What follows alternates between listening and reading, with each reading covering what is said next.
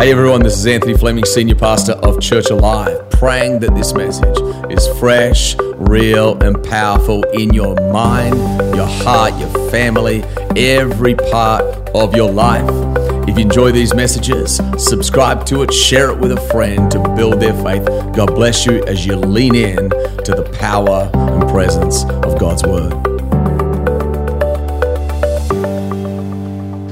So when I say the word to you, brand, I wonder what the first thing is that pops into your head.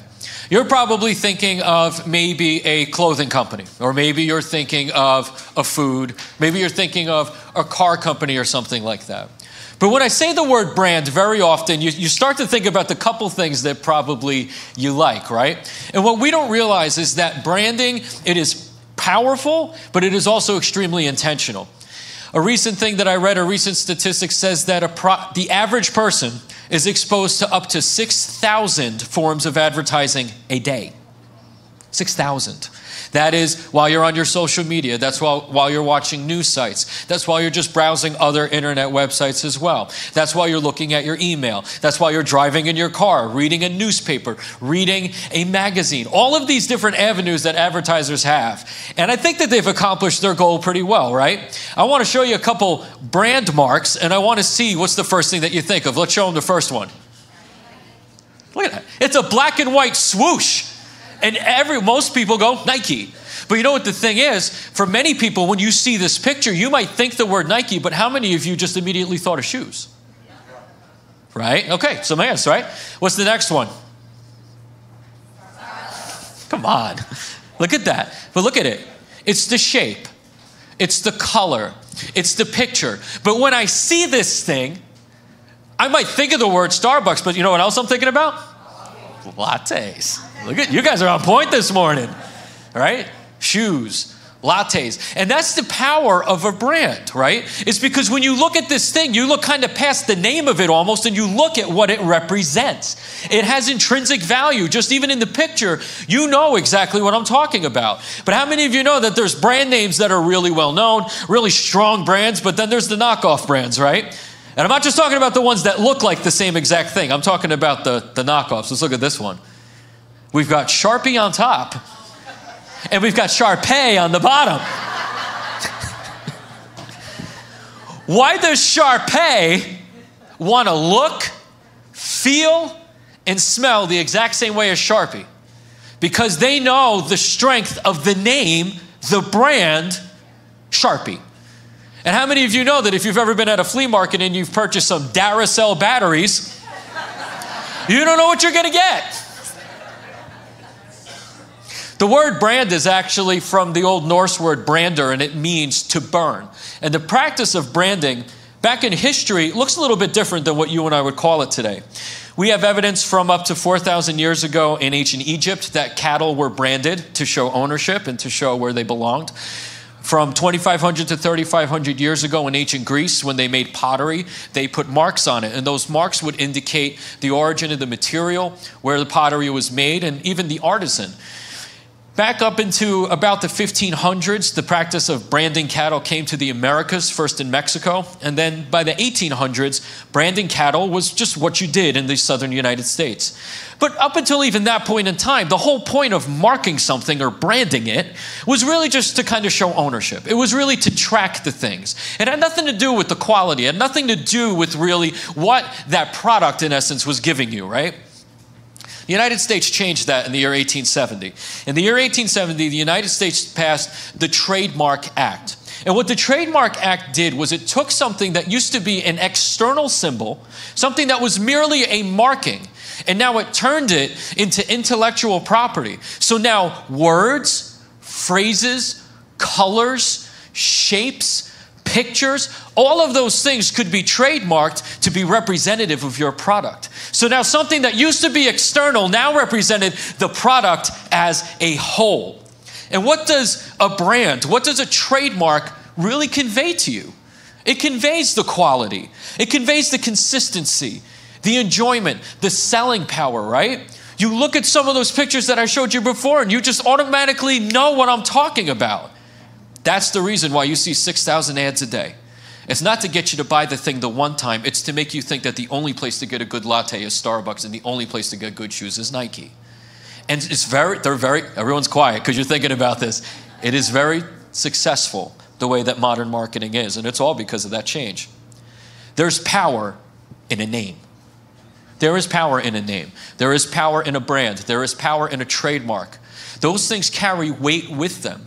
And actually, in ancient Israeli culture, we see that they understood the value of a name. And very often, if you read in the Old Testament, children were named after the circumstances surrounding their birth. So maybe they were named after something that was going on in culture at the time. Maybe they were named after the moment of their birth. Maybe something happened that caused the parent to look at the circumstances and give a name to the child. But we see not only are children named after circumstance, but we see many times throughout Scripture that names are changed. We see in the Old Testament, Abraham's wife, her name was Sarai. And her original name, Sarai, it meant quarrelsome. It meant one that would contend with you, one that would fight with you, right? Her name was changed by God to be Sarah, which means princess. And if there's any Sarahs in here, now you know. Jacob in the Old Testament, his name meant supplanter, one who wants to take the place and the right of someone else. And God came and had an interaction with him, and he changed his name to Israel, which means having power with God. And when God changed Jacob's name, it wasn't arbitrary. It wasn't just because he was sick and tired of his name. It wasn't like all of a sudden, H, your name is now G. H is Italo, my man over here. He played on our worship team years and years ago. He's up for a visit from South Jersey. Welcome back, H, not G. But God changes his name for a reason. And in Scripture, when God changes a name, it comes with a purpose and it comes with a promise attached to it very often. You look at Genesis 35, 10-12, it says, "And God said to him, your name is Jacob, but no longer shall your name be called Jacob, but Israel shall be your name. So he called his name Israel. And God said to him, I am God Almighty, be fruitful and multiply. A nation and a company of nations shall come from you, and kings shall come from your own body. The land that I gave to Abraham and Isaac, I will give to you, and I will give the land to your offspring after you." So name had to change from supplanter to one who has power with God. Why? Because God had something for him to do. God had something in store for him, right? And even in the New Testament, we look at a man named Simon. He was one of the disciples of Jesus, but the name Simon means one who hears. And that doesn't mean that he's not deaf. One who hears means one who listens to everything that everyone has to say. And by extension, one that'll just float around and just be influenced by everything that's going on around him. And what does Jesus do? He changes his name to what? Simon Peter. Simon, Cephas in the Greek, it is a rock. So he changes from someone who is easily blown in any single direction by any single thing to something that is firm, immovable. Why? Because Jesus knew he would play a pivotal role in the founding of the church, and Simon could not afford to be influenced by the people that are around him. He needed to lean on the firm foundation of who Jesus was. A name is always changed for a reason. A name is changed because it no longer accurately represents the person that it is attached to.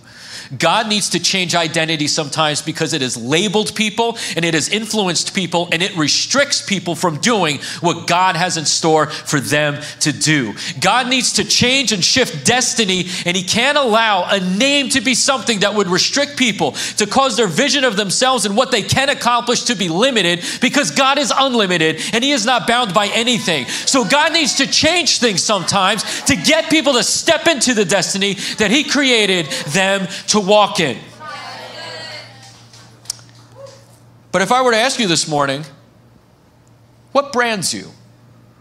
What is your trademark? What would you say? What are the things, the words, the phrases, the roles, the places? What are the things that define you the most? For some people, hopefully you give me some of the roles that you have. That's usually how we start to get to know each other, right? When you first meet somebody. So what are some of the things that I would consider myself? I'm a father. I'm a husband. I'm quasi-Brazilian. Listen, I make really good rice. I can kind of speak Portuguese. And when I was in Brazil, I hurt myself and I had to go to a medical clinic. And I have paperwork from Brazil that says I'm from a Brazilian state called Goiânia or Goiás, right? And that's only because they couldn't figure out how to put New Jersey in. I don't care. It counts. I'm Brazilian. So, son, brother, servant, scientist. These are all things that I would call myself. But maybe there's other things that you would attribute to yourself, like you're active, you're successful, you're timely, you're generous. These are things that we would like to be known by, or maybe we would call ourselves.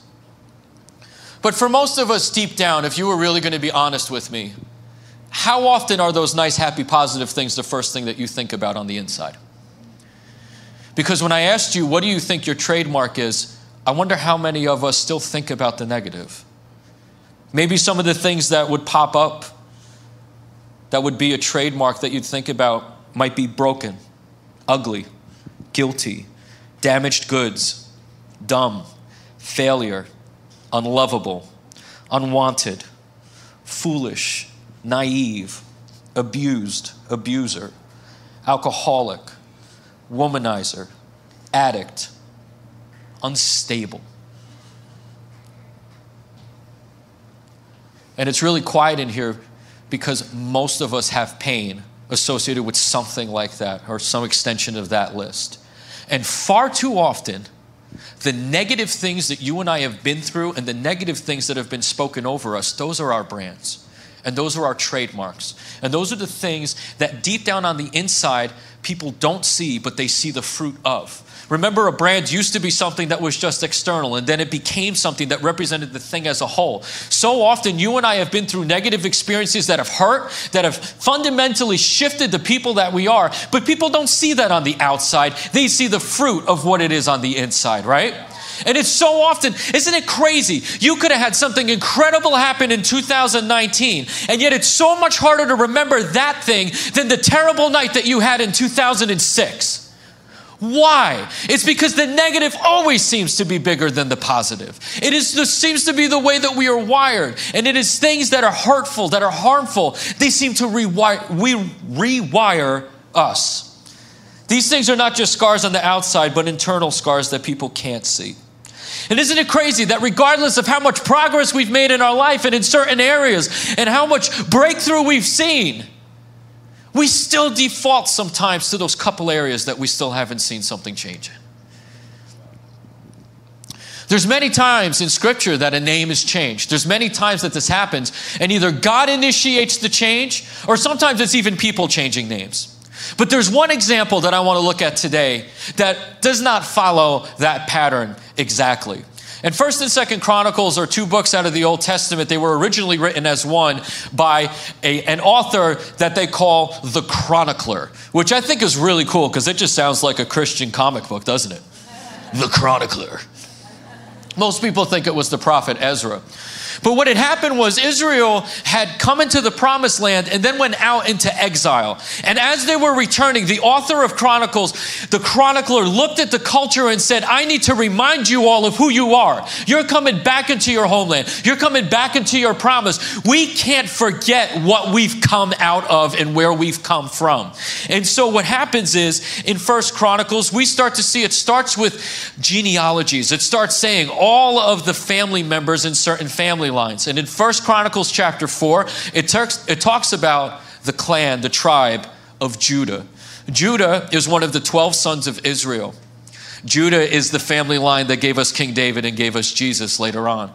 But in the lineage of Judah, in the descendants of Judah, we see this incredible passage. 1 Chronicles 4, 9-10 says this. Jabez was more honorable than his brothers, and his mother called his name Jabez, saying, because I bore him in pain. Jabez called upon the God of Israel, saying, oh, that you would bless me and enlarge my border, that your hand might be with me, and that you would keep me from harm, so that it might not bring me pain. And God granted what he asked. His name was given in a moment of pain. His name was inspired by the negative. His name was inspired and defined by a passing moment of someone's life that was difficult.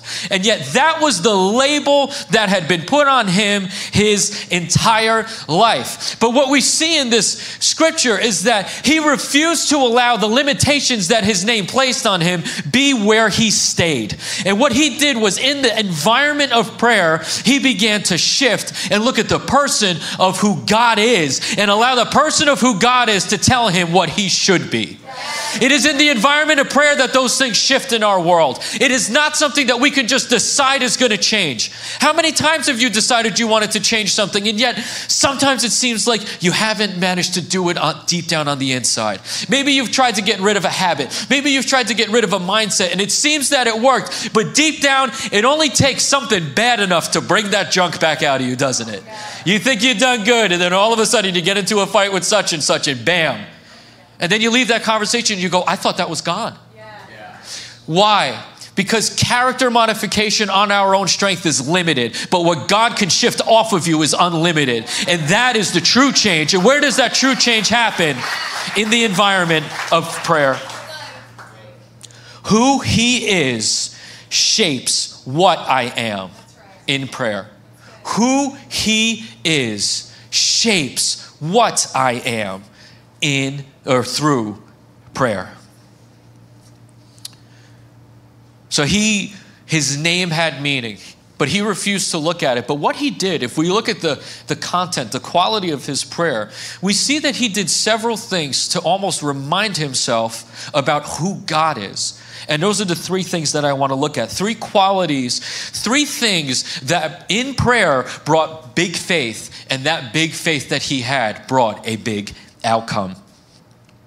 The first quality or characteristic of God that he recognized in his prayer is that God is our provider. God is our provider. He starts out and he says, "Oh, that you would bless me." It's an interesting statement because in the Hebrew, it's very similar. It's actually the exact opposite of a curse that was pronounced in Genesis chapter 3. After the original sin happened, there were consequences that came out of that original sin. The pain in childbirth that his mom experienced was one of the consequences that God pronounced as coming out of the original sin. But when we look at it, there's language in Genesis 3. It says, "You shall surely die," talking about the knowledge and talking about sin. This, "Oh, that you would bless me," is almost a reversal of that. It is, I shall not surely die because of the curse, but God, you are the curse breaker. You are the one, you are the provider. You are the one who leads me into good, healthy places. Oh, that you would bless me because you are the only one who can change my story around. In Romans chapter 15, the Apostle Paul says, "May the God of hope fill you with all joy and peace in believing, so that by the power of the Holy Spirit, you may abound in hope." He is our provider, but I'm not even talking about just earthly physical needs. He is our provider for all of those things. But do you know that God is the true source of joy? He is the true source of peace, not because it's something that he has to give to you. It's because it flows out of the complete nature of who he is. He is peace. He is love. And what he does is he gives of himself to us. And when we exist in relationship with us, he is our provider. He goes on to even say this, "And enlarge my border." In a time period in history, borders were determined by war. In the springtime, kings would go out and they would go into battle. They would defend their territory and sometimes be able to actually expand their territory and take additional ground. And so what he's recognizing is he's saying, I'm not going to depend on any man to go out and to expand the space that I live on, because I recognize that you are my source. You are my provider. You are the one that's going to give me favor with man. You are the one who is going to enable me to grow. He is our provider. The second characteristic that his prayer recognized is that he is our guide and our strength. He is our guide and our strength. He says that your hand might be with me when he's praying. Your hand might be with me. Matthew Henry, in his commentary on the scripture, he says, God's hand with us to lead us, protect us, strengthen us, and work all of our works in us and for us is a hand all sufficient for us. I don't know about you, but I've needed guidance in my life. Anybody? We need help in this world, right? The biggest messes I made were the ones I tried to figure out on my own. It only took me 30-something years to figure out I should just ask people that know more, right? And I look at it like when I'm interacting with my kids, my son has no clue what's going to hurt him. And yet I need to be there to say, don't climb that. Don't go backwards off the couch. Don't stick that in a socket. Why? Because I know a little bit better and I need to guide him. But what am I doing? I'm coming alongside him so that the better part of him can come out of him, right? That's the whole point of discipleship. That's the whole point of Transform groups. What? We exist in community with one another so that we can guide each other. But the beauty of that is because God's hand is on each and every single one of us. So when we're all existing in relationship, God is able to guide. But in relationship, in the environment of prayer, I find the Holy Spirit challenging me. I don't like to be challenged by God or anybody. But when God brings something up, it's for our own good, and we're best to respond to it. In Matthew 11:28-29, Jesus said this, "Come to me, all who labor and are heavy laden, and I will give you rest. Take my yoke upon you and learn from me, for I am gentle and lowly in heart, and you will find rest for your souls." And I have to admit, when I was younger in my faith and I read this scripture, I was really confused about why he was talking about eggs. I was also bad at spelling. There we go, it clicked. I was like, yolk? Maybe it's sticky. That's why we use it to put breadcrumbs on chicken, right? So that was my thought process when I was younger. No, that word yoke in scripture is a piece of wood that goes in between two oxen. And what it does is it evenly distributes the load and the weight. It allows the oxen to walk step in step with one another. And when one turns, the other one turns in unison with it. What Jesus is saying is he's not saying, I'm going to make things super easy so you don't got to do anything. He's saying, while you try to do what I made you to do, I am your guide. I am your strength. You partner up with me. I share the load with you. But most importantly, I show you how fast to go, how slow to go, and which way to turn. He helps us avoid all of the problems. But it's in the environment of prayer that I recognize that, because I could know it. I could know it in my head. But what has gone from my head to my heart is something that I live. And that is experienced in the atmosphere of prayer. So he's pointing himself and he's saying, I know that you're my provider. I know that you're my guide. I know that you're my strength. And the third thing that he recognizes while he's praying is that God is our protector. He says that you might keep me from harm. Psalm 91, Moses wrote while they were in the wilderness after they constructed the tabernacle.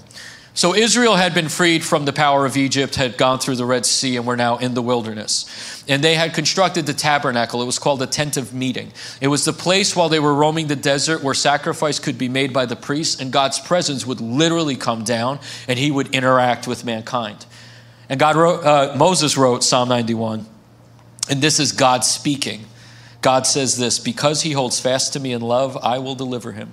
I will protect him because he knows my name. And when he calls to me, I will answer him. I will be with him in trouble. I will rescue him and honor him. With long life, I will satisfy him and I will show him my salvation. That is the character of the God that you and I believe in. He is one who fiercely protects what is his. In John chapter 6, Jesus is interacting and he says, I am the bread of life. And he's talking about the fact that he is provision, that he is all sufficient. But then he says this in John 6, verse 39. He says, and this is the will of him who sent me, God the Father in heaven, that I should lose nothing of all that he has given me, but raise it up on the last day. Do you know that when you have put your faith and your trust in Jesus to forgive you of your sins and grant you eternal life and to bless you while you are here on earth, you belong to nobody else. When you have given him the authority over your world, nothing on heaven or on earth could snatch you out of his hands. Jesus doesn't lose hold of what he holds on to, ever. But how many of your trademarks and slogans and brands might feel like he has? The devil has done an awful good job of trying to make you feel like you belong to something else sometimes, of allowing the external circumstances to brand you on the inside. We need a wake-up call sometimes on the inside. I don't belong to anybody else except Jesus. And when I can stand on that and know that he's my provider, know that he is my guide, he is my strength, but that he protects me, In the environment of prayer, that's where big faith comes. Now notice this. It leads him to say this. Jabez says, so that it might not bring me pain. We don't know the circumstances that he prayed this prayer. Like I said, Israel was coming back into the promised land. They were coming out of exile. We don't know what kind of problems they were encountering. The entire life of a man is recognized by one prayer in Scripture. And what does he do? He allows in the atmosphere of prayer his reflection on the goodness of God and all those characteristics that we talked about to lead him to say, you are my provider, you are my guide, my strength, and my protector, so that what? The name that had been put on me for my entire life would not limit what you could do through me. He shook off the labels that had been placed on him, the definition of who he was, and said, I won't allow that to be what I'm known by. And that big faith that came, well, how does it end? And God answered. And God did as he had requested. Without faith, it is impossible to please God. When we lean on our own understanding, we fall short. But when we remind ourselves of the goodness and the power and the strength and the character of the God that we know, then the things that I thought were important don't seem to be anymore. The morals that I thought were important in the world don't count anymore. The definitions that anyone has ever spoken about me, they get rewritten because I know the living God and I know what he can do. We talked before about Jacob, whose name was turned into Israel. When his youngest son was born, they were traveling, and his wife Rachel was dying during childbirth. And so when his youngest son was born, his wife called him Ben-Oni, which means son of my pain. She was dying, she was perishing, so she named him after that moment. And yet Jacob, Israel, looked at that situation and he refused to allow his son to be named after a momentary problem. And he said, no, he will not be called Ben-Oni. He will be called Benjamin. Benjamin means at the right hand. Sorry, lefties, but the right hand in Scripture is one that's associated with strength, with relationship, with favor. Jacob would not allow his son to be defined by something negative, but to be defined by strength, by goodness. I'm here to tell you today that your Father in heaven sees you the same exact way. He knows that you've been through pain. He knows that you've been through struggle, but he doesn't want you defined by that junk anymore. He wants you to look to him, the author and perfecter of your faith, the one who has saved you out of a mess of sin, the one who loves you. He wants you to look to him, to recognize who he is and see who you are in light of who he is. There's a pattern all throughout Scripture. It's dark to light and death to life. You know, I said before that there's power in a name, and that's true. But I want to end with this thought. There's power in the name. There's power in the name. I want to read to you something as I was studying that I thought was so good. But we haven't finished with Jabez until we see the contrast that his experience poses to that of another descendant of Judah many centuries later. This man's name means salvation, and he also prayed to his father to deliver him from the cup of pain and woe that was set in front of him.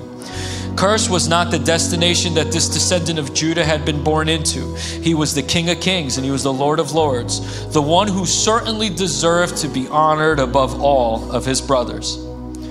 But the Father, in his grace, declined to let the cup of pain and woe pass from Jesus. Christ had no evil for which he should experience pain, yet he was cut off for our transgressions and bruised for our iniquities. He had no offspring, no earthly inheritance, no children, no house, and no possessions. But he is indeed now more honored than all of his brethren. He has a glorious eternal inheritance, brothers and sisters, whom he is not ashamed to call his people. That's you, and that's me. His boundaries have been enlarged to bring in men and women into his kingdom from the north, the south, the east, and the west. And of his glory there shall be no end. So we should certainly pray like Jabez did, trusting God to transform our native curse into a blessing. But we are to pray remembering God's promise to conform us to the life of Jesus, whose way to blessing runs through the path of suffering first and glory later. So often we're just trying to get to glory that we miss the whole process to get there. There is power in the name. At the name of Jesus, every tongue shall confess and every knee will bow. There is nothing, no other name that is more powerful than him. What is your trademark? What is your slogan? What are the things that you are defined and known by? I want to encourage each and every single one of you here and those of you joining us online, when this is over today, get in your car and think about this and pray about it. Don't wait. Don't process it. Don't get to a point where you think you understand everything in 3 weeks and then decide to pray about this message. Do it today. Do it immediately. Talk to your family. Talk to your spouse. Talk to your children and your parents and your friends and involve them on this journey. Do this today. Remind yourself of who you are because of who he is. And watch the labels and the things that have branded you your entire life break today in the name of Jesus. But maybe there's some of you in here today that have never made the conscious decision to surrender the ownership of your life to him. To recognize that we were all born into this curse called sin, and that there is nothing I can do on my own strength and my own power to deal with it. It is by believing and trusting in the completed work of Jesus on the cross that bridge, that separation between us and God is covered. And if you're in this place or online and you've never made that decision today, in a moment, I'm going to lead us through some prayer. So I'm going to ask everybody, actually, if you close your eyes and bow your heads with me today. This isn't the prayer that saves you. It's not the order or words that saves you, but it is the posture in your heart towards your Father in heaven who loves you, who desires to rewrite your destiny, your history for generations to come, who desires to break off labels and things that have been placed on you by other people and your own mistakes, and wants to revive you, restore you, and rebuild you today. But it starts with recognizing that he is Lord. So if you want to do that in this place, and you feel his presence about you, pray this prayer with us. Say, Lord, Jesus, thank you. I believe that you lived a perfect life, that you died, and that you rose again. I believe that all my sin, every single one, has been atoned for, and that I am forgiven. Holy Spirit, live in me, empower me, protect me, guide me, strengthen me, and provide for me every day of my life. In Jesus' name, amen. And with your eyes closed, if that was you in this place, could you just slip up your hand so I can see it right now? Right now. I see that hand. I see your hand right there, ma'am. I see your hand, sir. Sir in the back, thank you. I see that hand over there. I see you over there on the left. I see you back there by the camera, my man. Thank you so much. I see you, sweetie. Thank you, thank you, thank you, thank you, Lord. Thank you, Jesus, because in this room and online, eternity changed right now. I thank you, Jesus, God, that the curse of sin is broken because of the work that you did on the cross. And I pray over every single person, God, that things, labels, brands, sayings, hurts, pains would be broken today in the name of Jesus. And that as people encounter you in prayer, as people encounter you by faith, God, that you would shift things off of people that are not meant to be there. That, God, you would speak your promises over people, and that the things that you have predestined for them to walk in, they would. I pray, God, that destiny would be rewritten today. The generations would shift today in Jesus' name. And that above all, God, we would constantly look to you, the author and perfecter of our faith, the one who loves us, the one who died for us, the one who restores and rebuilds us every day, every moment, every second. God, bless your people today in Jesus' name.